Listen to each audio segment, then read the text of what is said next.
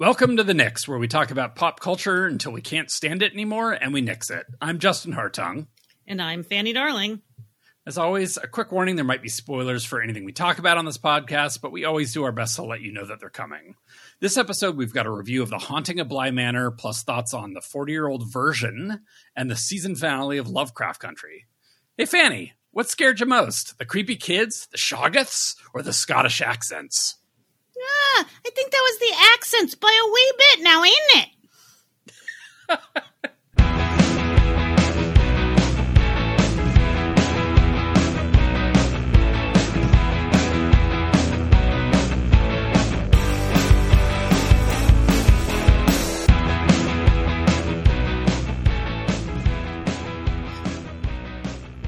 As always, a plea to rate and review us on Apple Podcast app, Podchaser, Podbean, Stitcher, CastBox, wherever you're able to do such things. I don't even know what half those words mean, but you probably do because you're smart. As we mentioned, our main topic this week is The Haunting of Bly Manor. This is Mike Flanagan's series. He did Haunting of Hill House last time, which we had mixed thoughts on. Go back and listen to that episode. He is now back with a second season that is based on the works of Henry James, especially Turn of the Screw, which was made into an excellent 1960s movie called The Innocents. Go watch that if you haven't. There are some returning faces from the first season playing new characters. Henry Thomas, Victoria Pedretti, Oliver Jackson Cohen. I can still not say her name. Carla Guigano.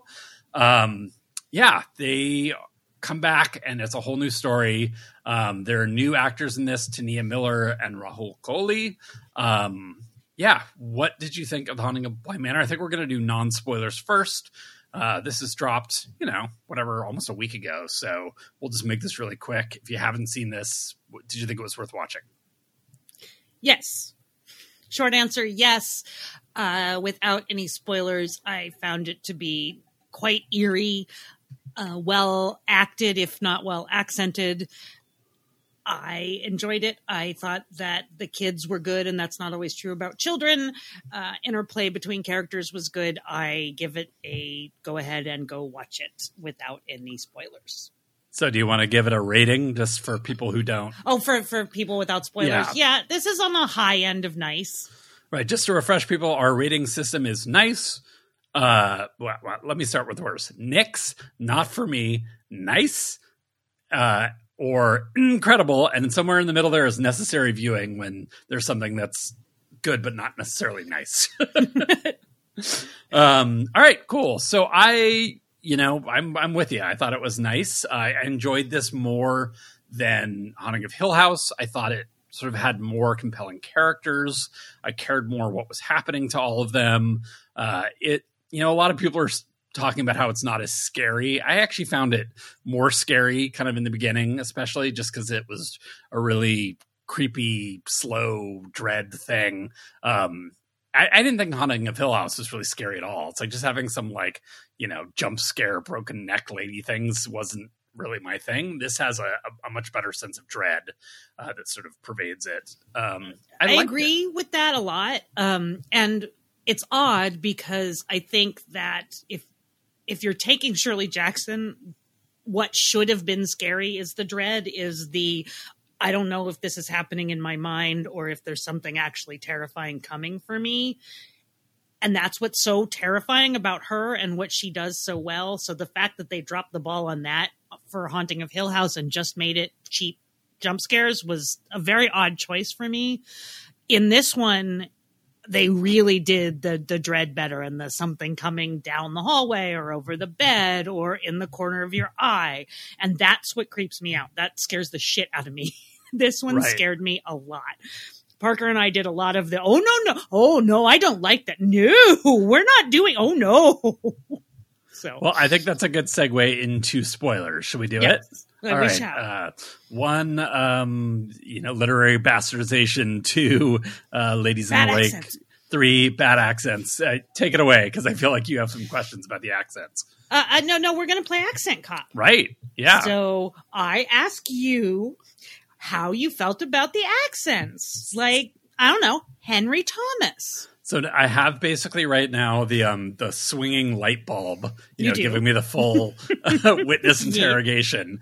I thought it was fine. It may just be the hot nose Henry factor. Thomas? Oh, wait. Henry Thomas. Yeah, Sorry. Henry Thomas. We're not going to that one because that's the worst. Okay, I know. Oh, wait, hey, no spoilers, bad accent cop. No, Henry Thomas I thought was fine, too. I had no problems with any of them. Oh, my God. Oh, my good Lord. Okay.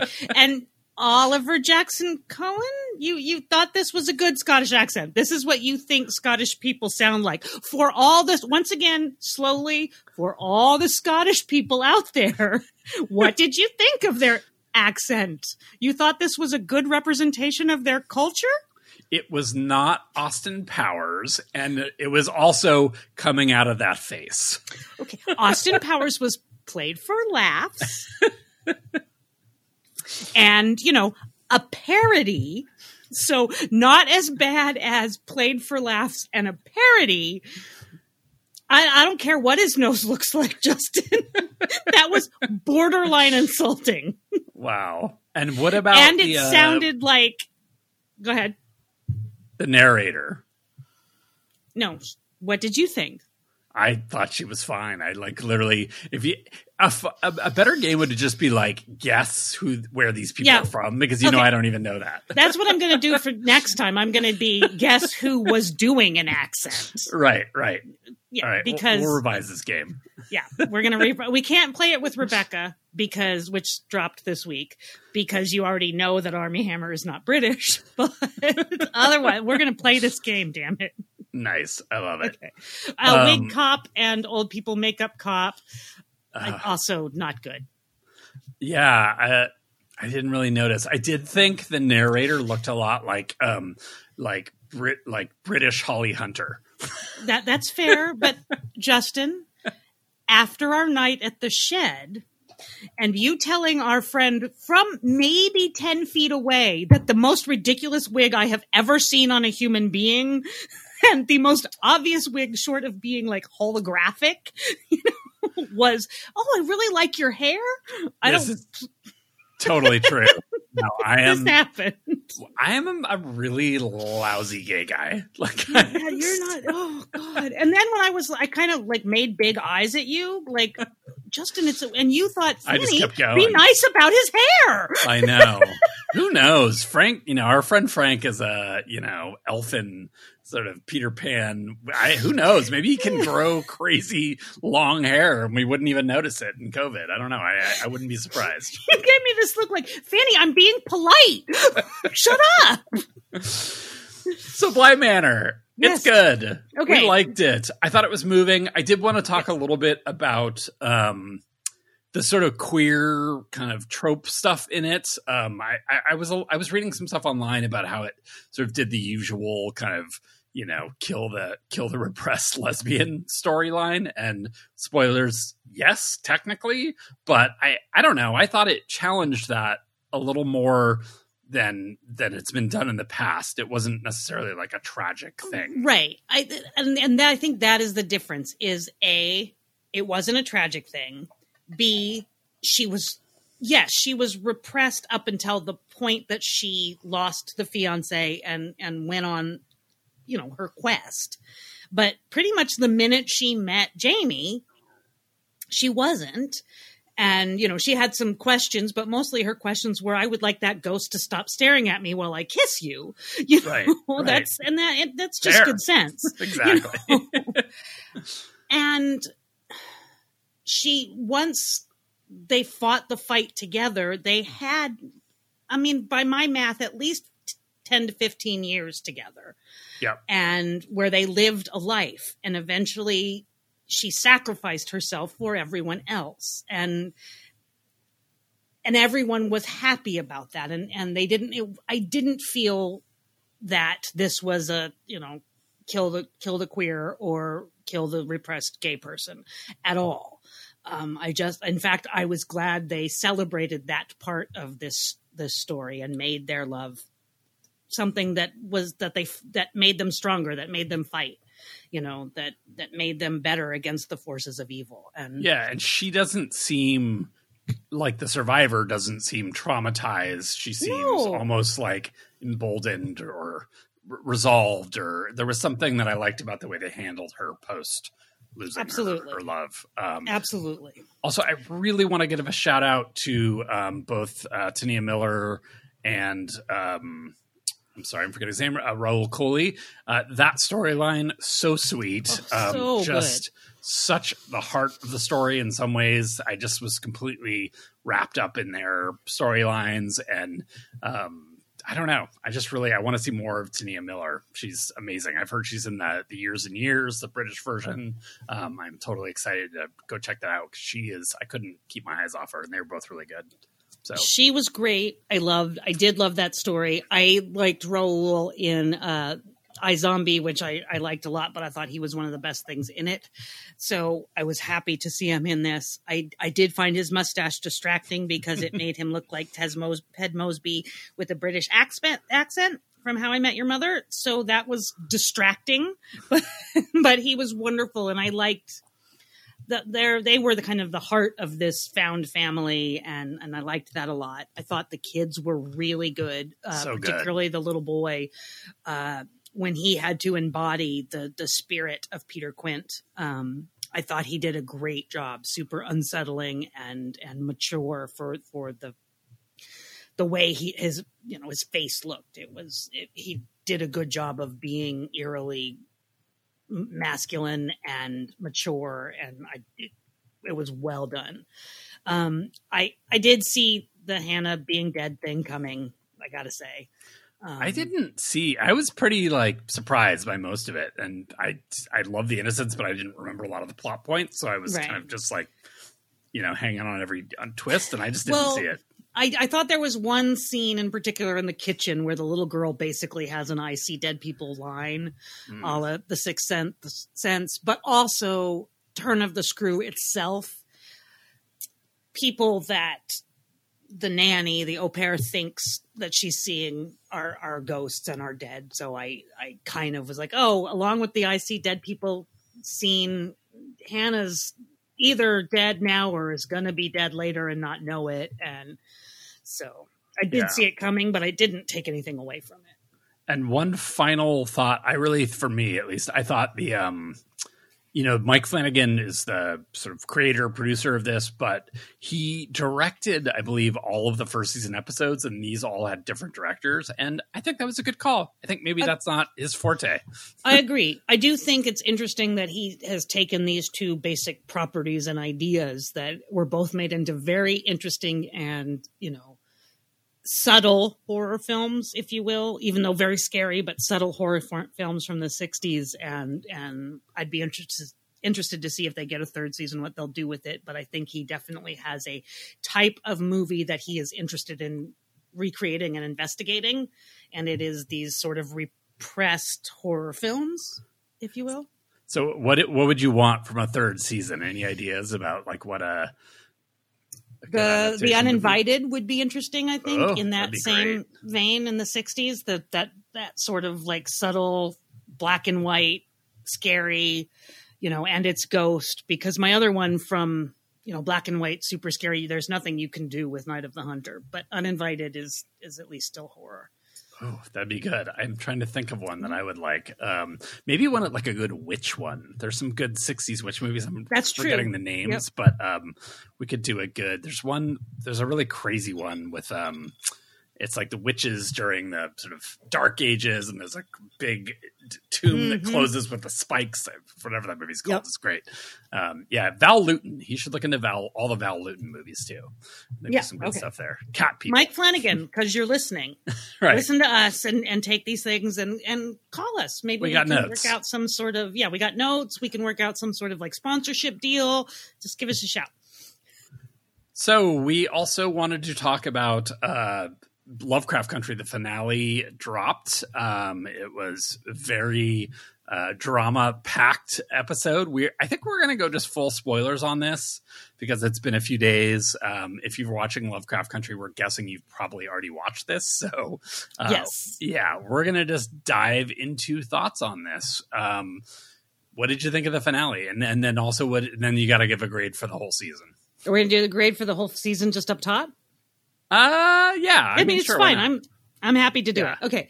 I loved the finale. I thought it was brilliant. I still think this show is a masterpiece. And it's not even a question in my mind. I think this is incredible. I think this is mandatory viewing.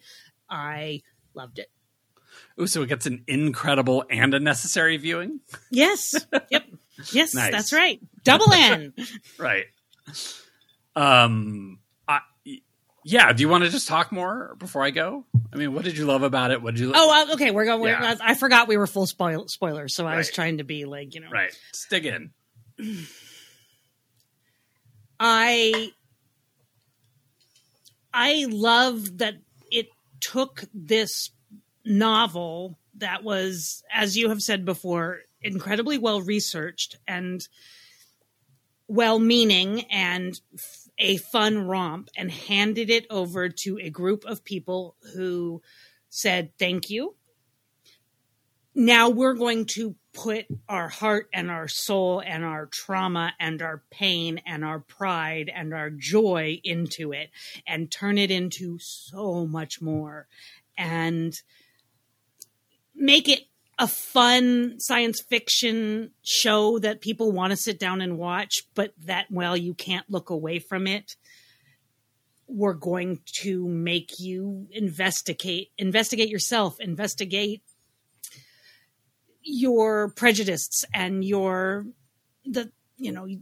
all of your thoughts of the way that you view the world, and you have to sit and look at this. And I think that was a real theme of the show anyway. And I thought it did it brilliantly. I thought it did it unflinchingly and unapologetically. And I just adored it. I thought the performances were amazing. I think there were many star-making performances in this show. And I really thought it was so smart on so many levels, and so much about shared trauma and personal trauma and family trauma and what we do to each other, and how maybe if we bound together instead of blaming each other, maybe we can do something about fixing that trauma, at least for each other. Nice. You?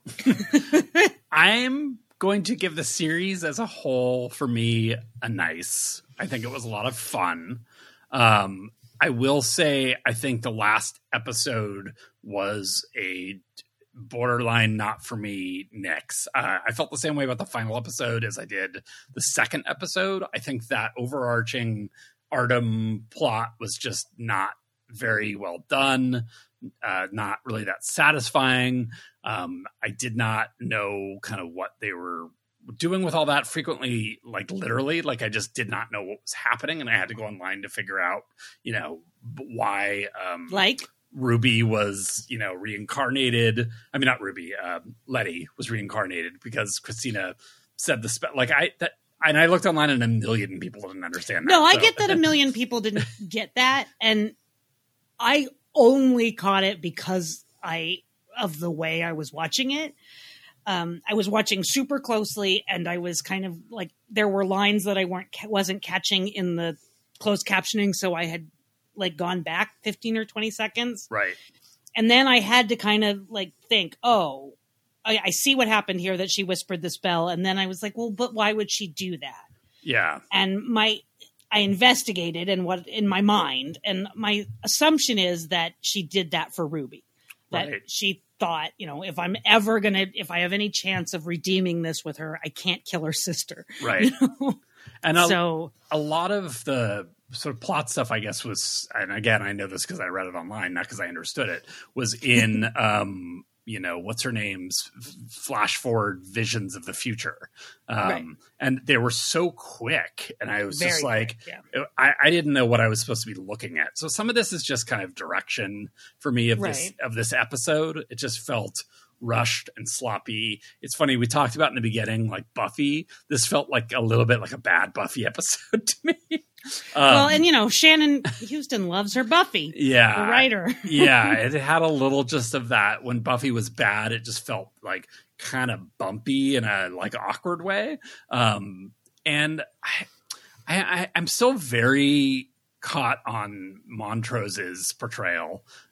Just feeling a little like I'm not sure what the point of that character was. And that was a new addition from the novel. It wasn't a new having him be queer. Yeah. Yeah.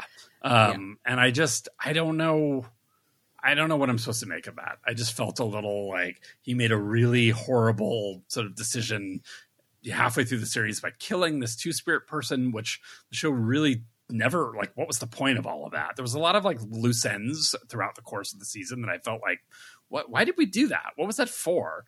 I will agree with you about that, that scene and that decision to make that. I think the main reason was then to show how it upset Tick in his, to show that he cares about those people in scare quotes, right, as an idea. But when rough. they're his, yeah, no, I get you. But yeah. When it's his dad, he has a very different feeling, and that his feelings about his father being gay are more tied up in his feelings about, but you beat the crap out of me because I wasn't supposed to be soft. And now it turns out that you were just proving to the world that you weren't soft. Right. And I get what they were trying to build there. I think there were other ways to do it besides kill a two-spirited person. I agree with that. I don't know that if there's a season 2 that won't come back. Right. I do think that the scenes that they ended up having in the last 2 episodes between Montrose and Tick, and who Montrose, now that he is able to say to his family who he is, right, that he has such an opportunity to break so many cycles and be there for Tick and Letty's kid, and not be this person, and that Tick let him go with that, like let him go with the love and let him go with the do this right and be there for my son and we'll be cool, right. And I liked that imagery, and I get why they decided to do that. But I also I'm not sure also Gia's character was particularly well used or rounded out. I mean, she was basically Deus ex Foxtail at the end of this thing. Just like not really any substance other than just, letting go of her kind of feelings for Atticus and just becoming part of the family in that unbelievably sweet and wonderful car scene, which I do want to call out was to me like the best scene in that entire episode and one of the best scenes of the series. Sort of, again, chosen family, big theme of ours, but and closing wounds and coming together for the greater good, I loved it. I love, again, Anjane. I can't pronounce her. Ingenue. I don't know how to pronounce her last name, but I have learned her first name, and I will learn her last name by the second season, who plays Hippolyta. God, I just think she's great. I think the woman that plays Ruby is great. And I do hope they bring this back. And I know that you have read the book now, Justin. Do you want to say anything about that? Yeah. I mean, I really enjoyed the book more than I thought I was going to. I was very nervous about reading the book. I was, first of all, like I hadn't heard anything about it before the show started. And I was like, oh, it must just be terrible. It's pretty good. Hadn't either. I had no idea it was a thing. I was like, because you said I put the novel on hold. I'm like, well, which one? Right. Which Lovecraft? Also, I hate Lovecraft. Right. Fortunately, the show's very little to do with Lovecraft. Yay! At the end of the day.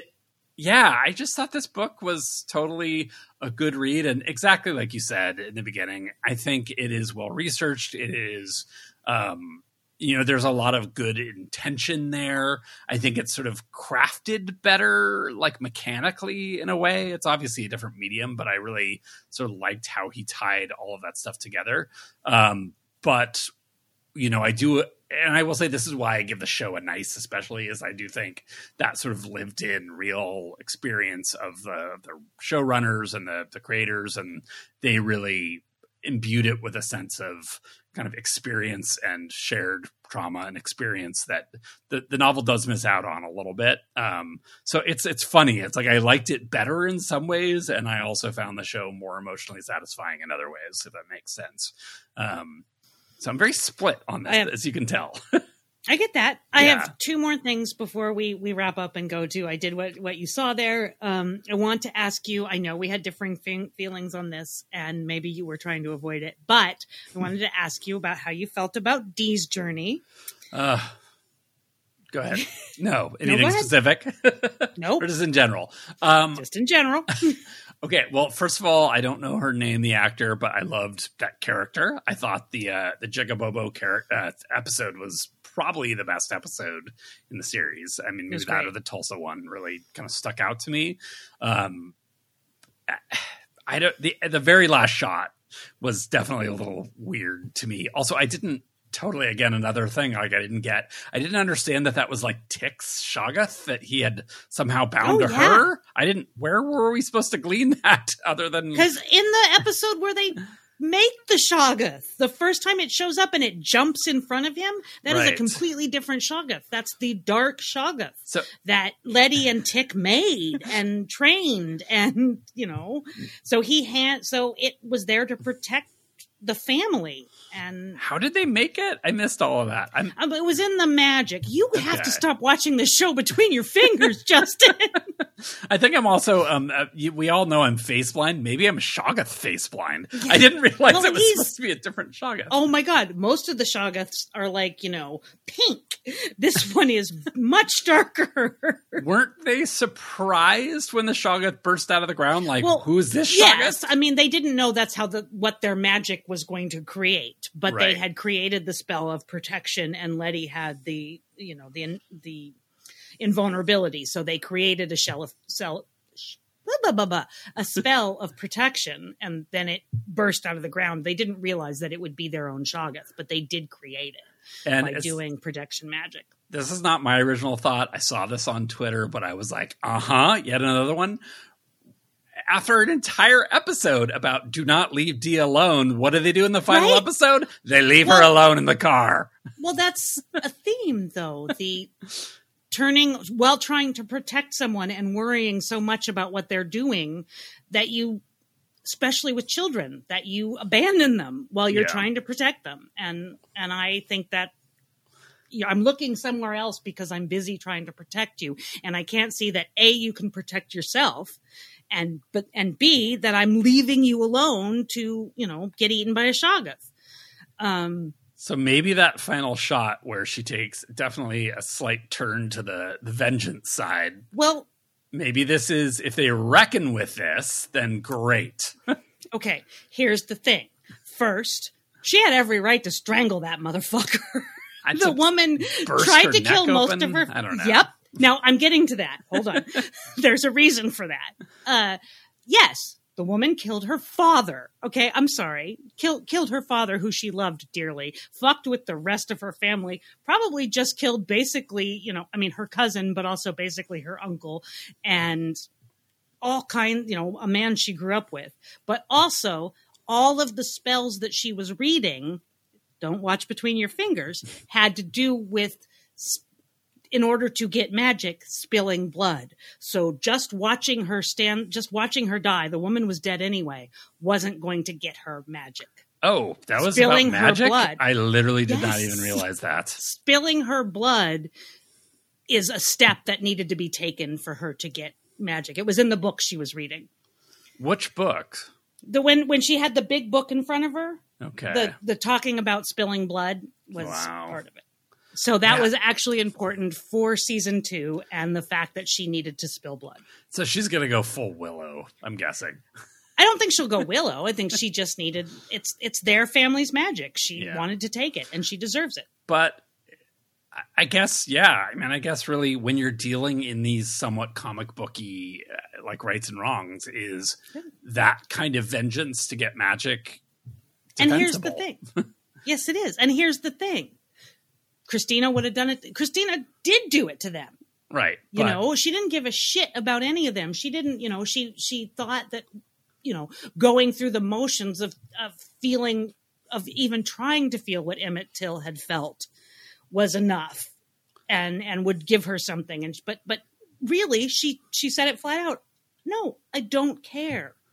So why is it that Dee was supposed to care about her? Well, we're not holding Christina up as a moral sort of paragon here. No, but I'm also not going to hold Dee up for you shouldn't have done this. I think she had every right to do it. I think at the cost, brought back her family's birthright. Yes, at the cost of her mental trauma from. I don't think her mental trauma. I don't think that the character. I don't think killing with what they've shown with that character. I don't think killing someone is going to mess with her trauma any worse. In fact, I think it was shown to be a bit of strength. And no, Well, it's interesting because Tick, I think, also has dealt with the ramifications of killing people in the war. Right. And if they address his was this, way less justified, though. If they address this in a meaningful way in the next season, I will be intrigued. I don't think I don't feel like they even need to address it in a meaningful way. I think Dee's killing is way different than what Tick did in the war. I understand that he was a soldier and it was under command, but Dee's killing way more justified, way, yes, it may have been revenge, but way more earned and does not need to weigh on her conscience the way that Tick's kills laid on him, the meaninglessness of this. This was not meaningless. This woman inflicted pain on her family, killed her father, was dying anyway. And so I'm going to get some blood. I'm going to take your magic and you're done hurting my family. Yeah. The vengeance part of it would weigh. I think the vengeance was very small.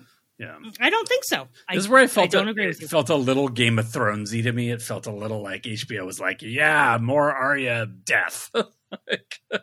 I thought it was way. I don't know. I did not get that at all, and I don't think they need to reckon with it, honestly. Right. Which brings us to, if they need to reckon with it, what do you want to see in season 2, Justin? Oh gosh, I don't know. There are parts from the book that I think they could still adapt. The Devil Doll from the book, I know they sort of adapted that story into the Jigabobo storyline, but that Devil Doll was pretty spooky, if a little bit of a ripoff of Trilogy of Terror with Karen Black running away from the crazy doll. I don't know if you've ever seen that, but nope. I hope. I mean, here's my total wish list, right? Here's Justin Makes It Better show, but it's just like Justin Makes It For Him show. That part. A little less gore. Like, I think this show, one thing that I liked about the book was it was not very gory, even reading it. And I think you can make a scary, good thing that deals with trauma and real pain and history without going so over the top with some of the squishy gore. It just was like, I felt like that was just piled on there for ratings and attention, and it just didn't need it.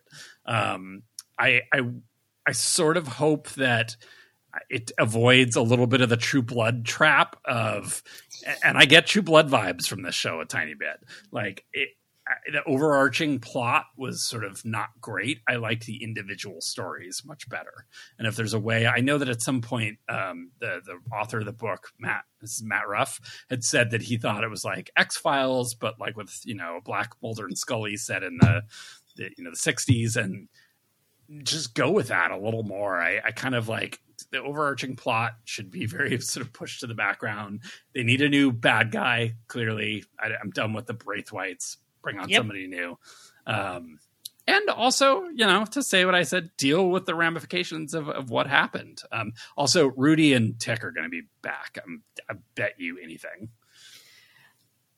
Okay. As much as what I want to watch is a show about Letty and Tick and being the new Ozzie and Harriet with their adorable small children, I want that with all of my heart.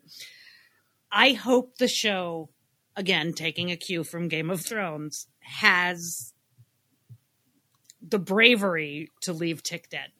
I hope that they can do that. Maybe you can have flashbacks or have him in some sort of fantasy scene or something. I hope they can do that. Because I think his sacrifice was important. And I think that by doing that sacrifice, he left a place to break cycles. And I thought that was a good message. It will break my heart to watch Letty raise George on her own, but I hope they have the balls to leave him dead. I think this if is they an will or Angel not, season 2 of Buffy situation, frankly. So, and Ruby, I think they will bring her back. I don't think that the implication at all was that she was dead. And so it's a matter of, can they find her in the stasis condition that she's in the, basement of wherever Christina was keeping her. I don't care if I want them to reckon with the way the family had to do, whatever fallout came from that. I don't think they need to reckon with Dee. I want to watch Dee and Ruby go to many different worlds and play with the machine and go to planets and space. That would be super fun. I'm sorry. Hippolyta and Dee go to. I mean, Ruby can come sometimes. No, Ruby can come. Yeah, Ruby's cool. Totally. I like Ruby. All right. Should we move on to other things that we did, what you saw there? Our feature where we talk about it. Let's do it. Okay. Hold on. I have to drink. So if I'm going first, I have to take a drink of my drink. Well, I only have 2 things, so I'll go. Why not? Mm-hmm. I saw 40-Year-Old Version on Netflix. This is Rada Blank's directorial debut. She also stars in it. It is about a woman in New York City, in Harlem, basically nearing 40, and she is a playwright who has sort of, gotten early acclaim in her life and is now feeling unfulfilled. She decides to become a rapper, as sort of a midlife career crisis, and finds some romance along the way, and just sort of figures out, what she wants to do and where her kind of balance is. And, she thinks a lot about her family history. This is a very sweet movie. I liked it. I want to give a shout out my friend Peter Kim, who I knew a million years ago in New York in another life, is in this movie as the gay best friend. He is delightful. I'm super proud of him. Go Peter. It was awesome. Rada Blank is really wonderful in this. I think watching her performance and her kind of directing herself, she really knows exactly what she's doing. She's got a great sense of humor that really comes through in this. She was originally, I guess, a writer on She's Gotta Have It, the TV show, and there's a lot of Spike Lee, like early Spike Lee, baked into this, sort of the rhythm of it. It's in black and white, but it's not derivative. It sort of feels like its own thing. The not for me parts of this, I will say, were it was a little long and a little like TV-ish, and I wonder if that has something to do with her background. Like there was sort of a sitcom-y thing that took a while to get going. I feel like some of the targets were a little easy. It sort of made fun of like New York pretentious theater scene. It's funny, but we've all also seen it a million times. So I don't know. The strongest stuff with this was really just her own story. I'm going to give it like a nice. I think it's worth watching on Netflix. I think your enjoyment of it will sort of depend upon how much you mind that sort of TV cutesy rom-comness, which it does have a good touch of. I also watched My Octopus Teacher on Netflix. Did not expect to watch that. Did not expect to cry at it. This is a documentary about a weird guy who has also like a midlife career crisis breakdown. He's a filmmaker, although this is a real story. And he goes diving. He's like lives in some beautiful coastal area and he likes diving. And he finds this octopus that becomes his slightly creepy best friend. This is a little like grizzly man. But and teacher? Yes. Best friend and teacher. It's like Grizzly Man, the Werner Herzog movie without the guy dying at the end. So if that sounds good to you, I would give this like kind of a borderline nice. It seems ridiculous. And I think this guy is probably truly creepy and kind of weird, and maybe filmed like 5 different octopi and pretended it was one. Who knows? I don't know. There's nothing I can say about that, but he did get great footage of this octopus, fighting off sharks and just kind of crazy stuff. And I did like the idea that it was really kind of about how you can't, distance yourself from your subject as a filmmaker, even when it's a nature documentary. You sort of want to be this dispassionate Richard Attenborough side, voice in the background, and nature just has its way, and it really gets at how that's hard to do, right? Like he wants to interfere and save this octopus, and I felt it. So that's what I did. What do you I think got? you get to interfere and save the octopus. Yeah, I think that's the thing you get to do. I think that's fine. I was thinking about that, definitely. Okay, I'm going to start just because it's a good segue and we're moving from one topic to another with Tiny World, which is also supposed to be a nature documentary. It is on Apple TV Plus. It is narrated by Paul Rudd, he of Ant-Man, I Get Tiny fame. It is all about teeny tiny little creatures in different environments. The desert, the garden, Australia, because everything's trying to kill you in Australia. And I do not know how much of this show is CGI, and I'm not going to look it up because I do not care. This is the cutest show. It's very sweet. I have cried at this show. About little tiny creatures trying to save their homes. Pair this week. And their babies. And it's so forget about a carpenter bee that builds a home over its baby, even though it's never going to see its baby because they don't live that long. And the little home has to.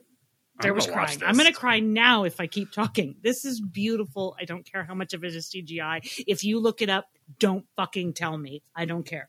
Nice. Watch this show. It is so sweet. I'm gonna put it so far. I haven't watched it all, so I have 2 episodes left, so I can't give it a grade. You can save your grade.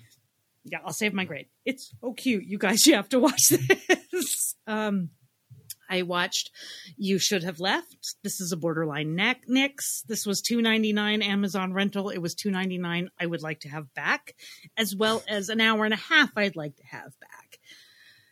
It's like, a ghost story. Like the house is bigger on the inside than it is on the outside. Kevin Bacon and Amanda Seyfried. Yeah, I said that. They're a couple. She's 30 years younger than him. They do at least sort of try and deal with that. Like act like their ages are inappropriate, but whatever. It's boring, slightly creepy, and ultimately just completely unsatisfying. I have nothing else to say about it. Don't watch it. So it's borderline Nix. It's an X. It's I everyone in it. I still love you. You're great. Whatever. You should have left your living room couch. Am I right? Sorry. You should have left your $3 in your pocket. Right. Is what you should have done. Those $3 that you had on your Amazon balance should have been back in your balance. On the other hand, Daytrippers right now is free on, I think we found it on HBO. This is Liev Schreiber with really bad hair. He is aging well. We love you, Liev Schreiber.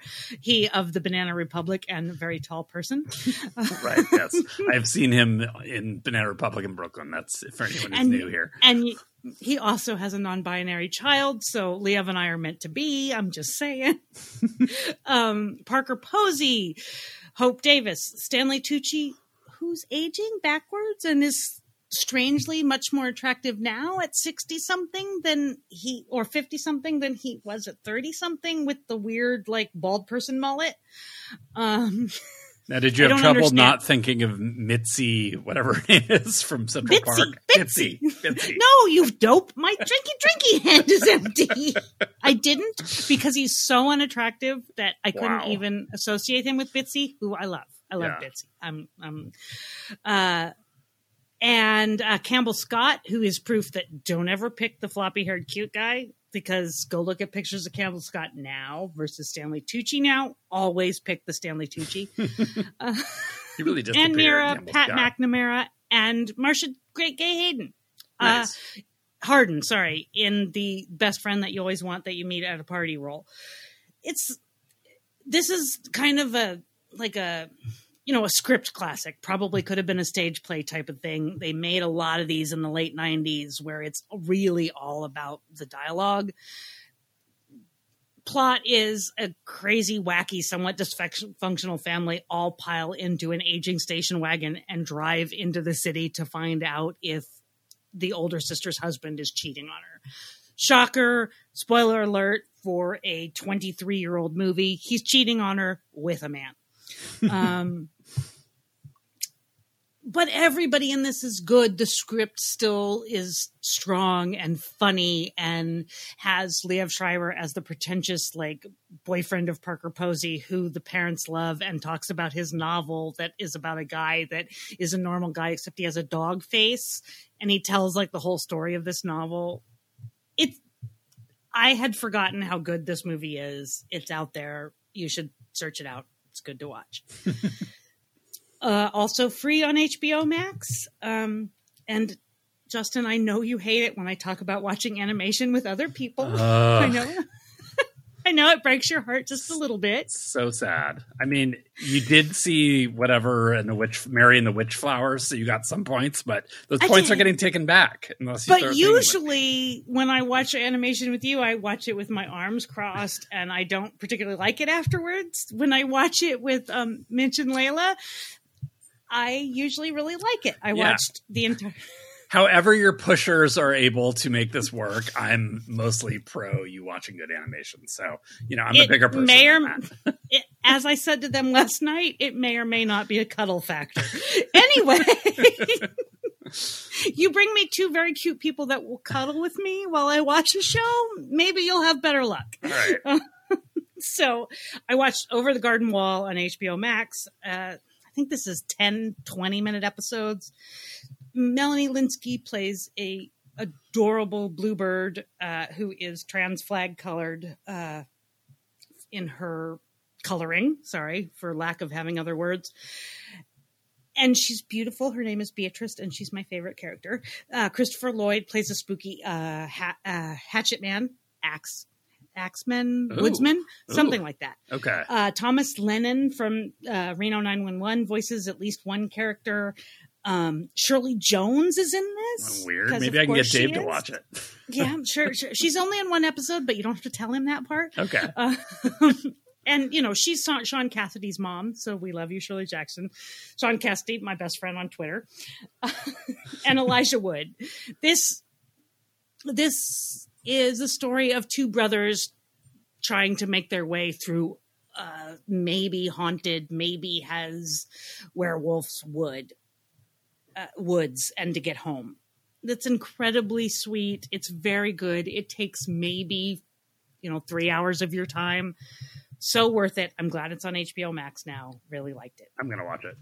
Yes, I think you should. I think you would really love it, and that you would maybe cry. Nice. I talked about this on our preview. AMC Soulmates. This is the remake of the Australian show about in the near future. Can we talk about what filmmakers think we're going to want in computers in the near future? Sure. Because I am not going to want like a giant clear screen that I navigate with my hands so that any person can come in and see everything that I'm looking at. I'm just not going to want that. I'm not going to want it. I'm not going to want a clear phone that anyone can see what I'm doing on my phone. Why are these tropes? Why are these things that people think we're going to want? I am so tired of seeing somebody on an obviously green screen, like swiping their hands across it and like enlarging whatever screen they're looking at. So absolutely anyone can come in and look at it, especially if you're cheating on your wife. Right.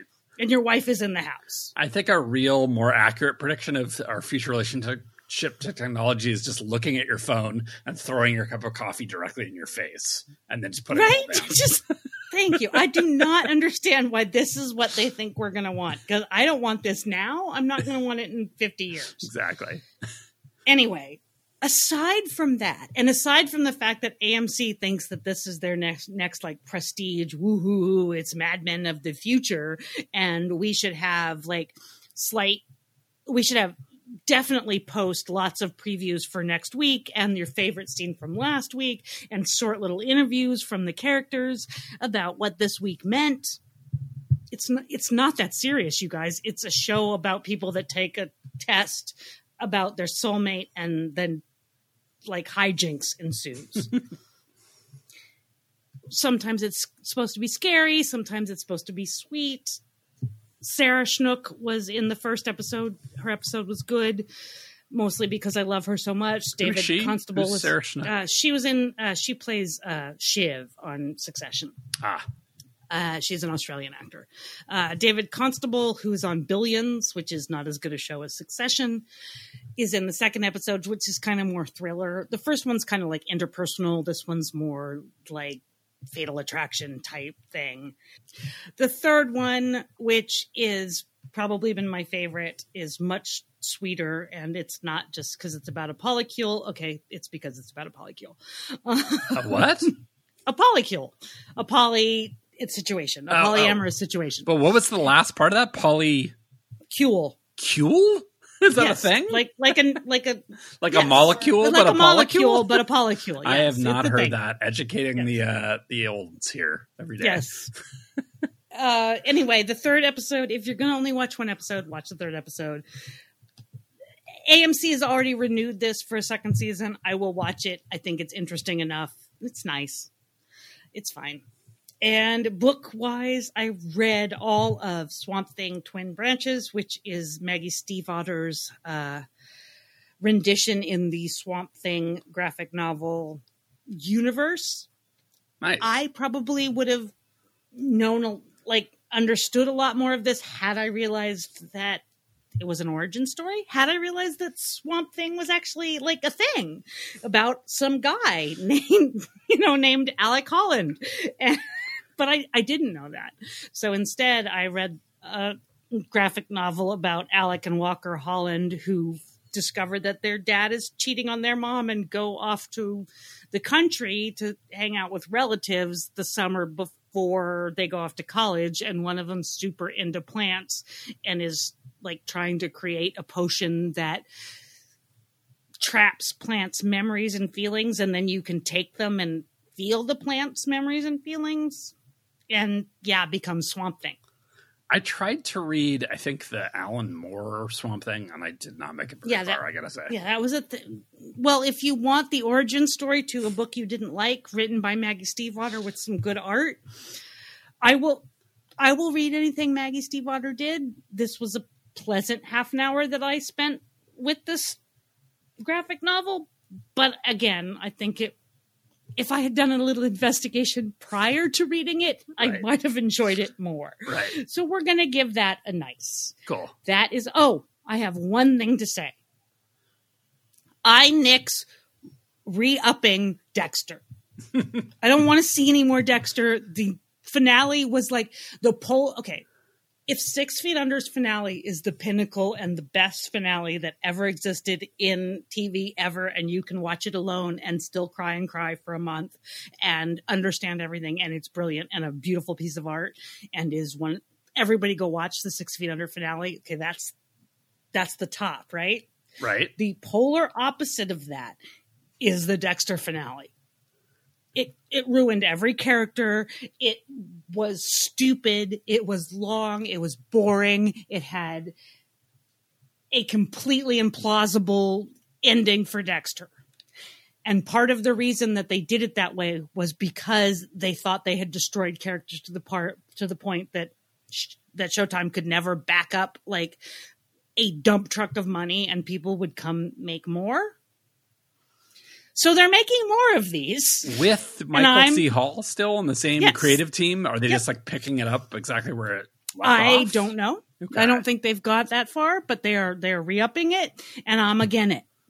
Yeah. I'm not for it.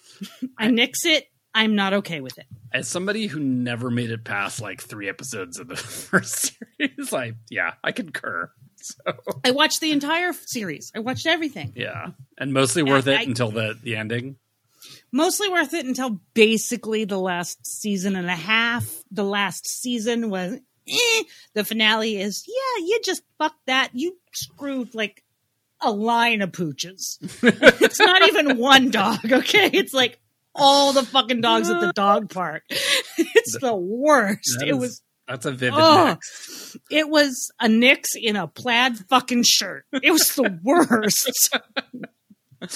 All right, where can they tell us their thoughts on the Dexter reboot, the or finale, or the finale, or tiny creatures hanging out with Paul Rudd, all of it? All of it. You can find us on Facebook. It's at The Next Podcast. Just search for it. You'll find us. You can send us a regular old email. No one does, but Whoosh. you can. That was my email sound. Whoosh, whoosh, and to do that, you need this address, which is motionthenix@gmail.com. On Twitter, I think Justin is back on Twitter because the devil called to him and whispered in his ear. But on Twitter, we are at The Next Podcast, and I am at Fanny V. Darling. And I'm at Justin Hartung. Have a good week. We'll talk to you next time. Bye.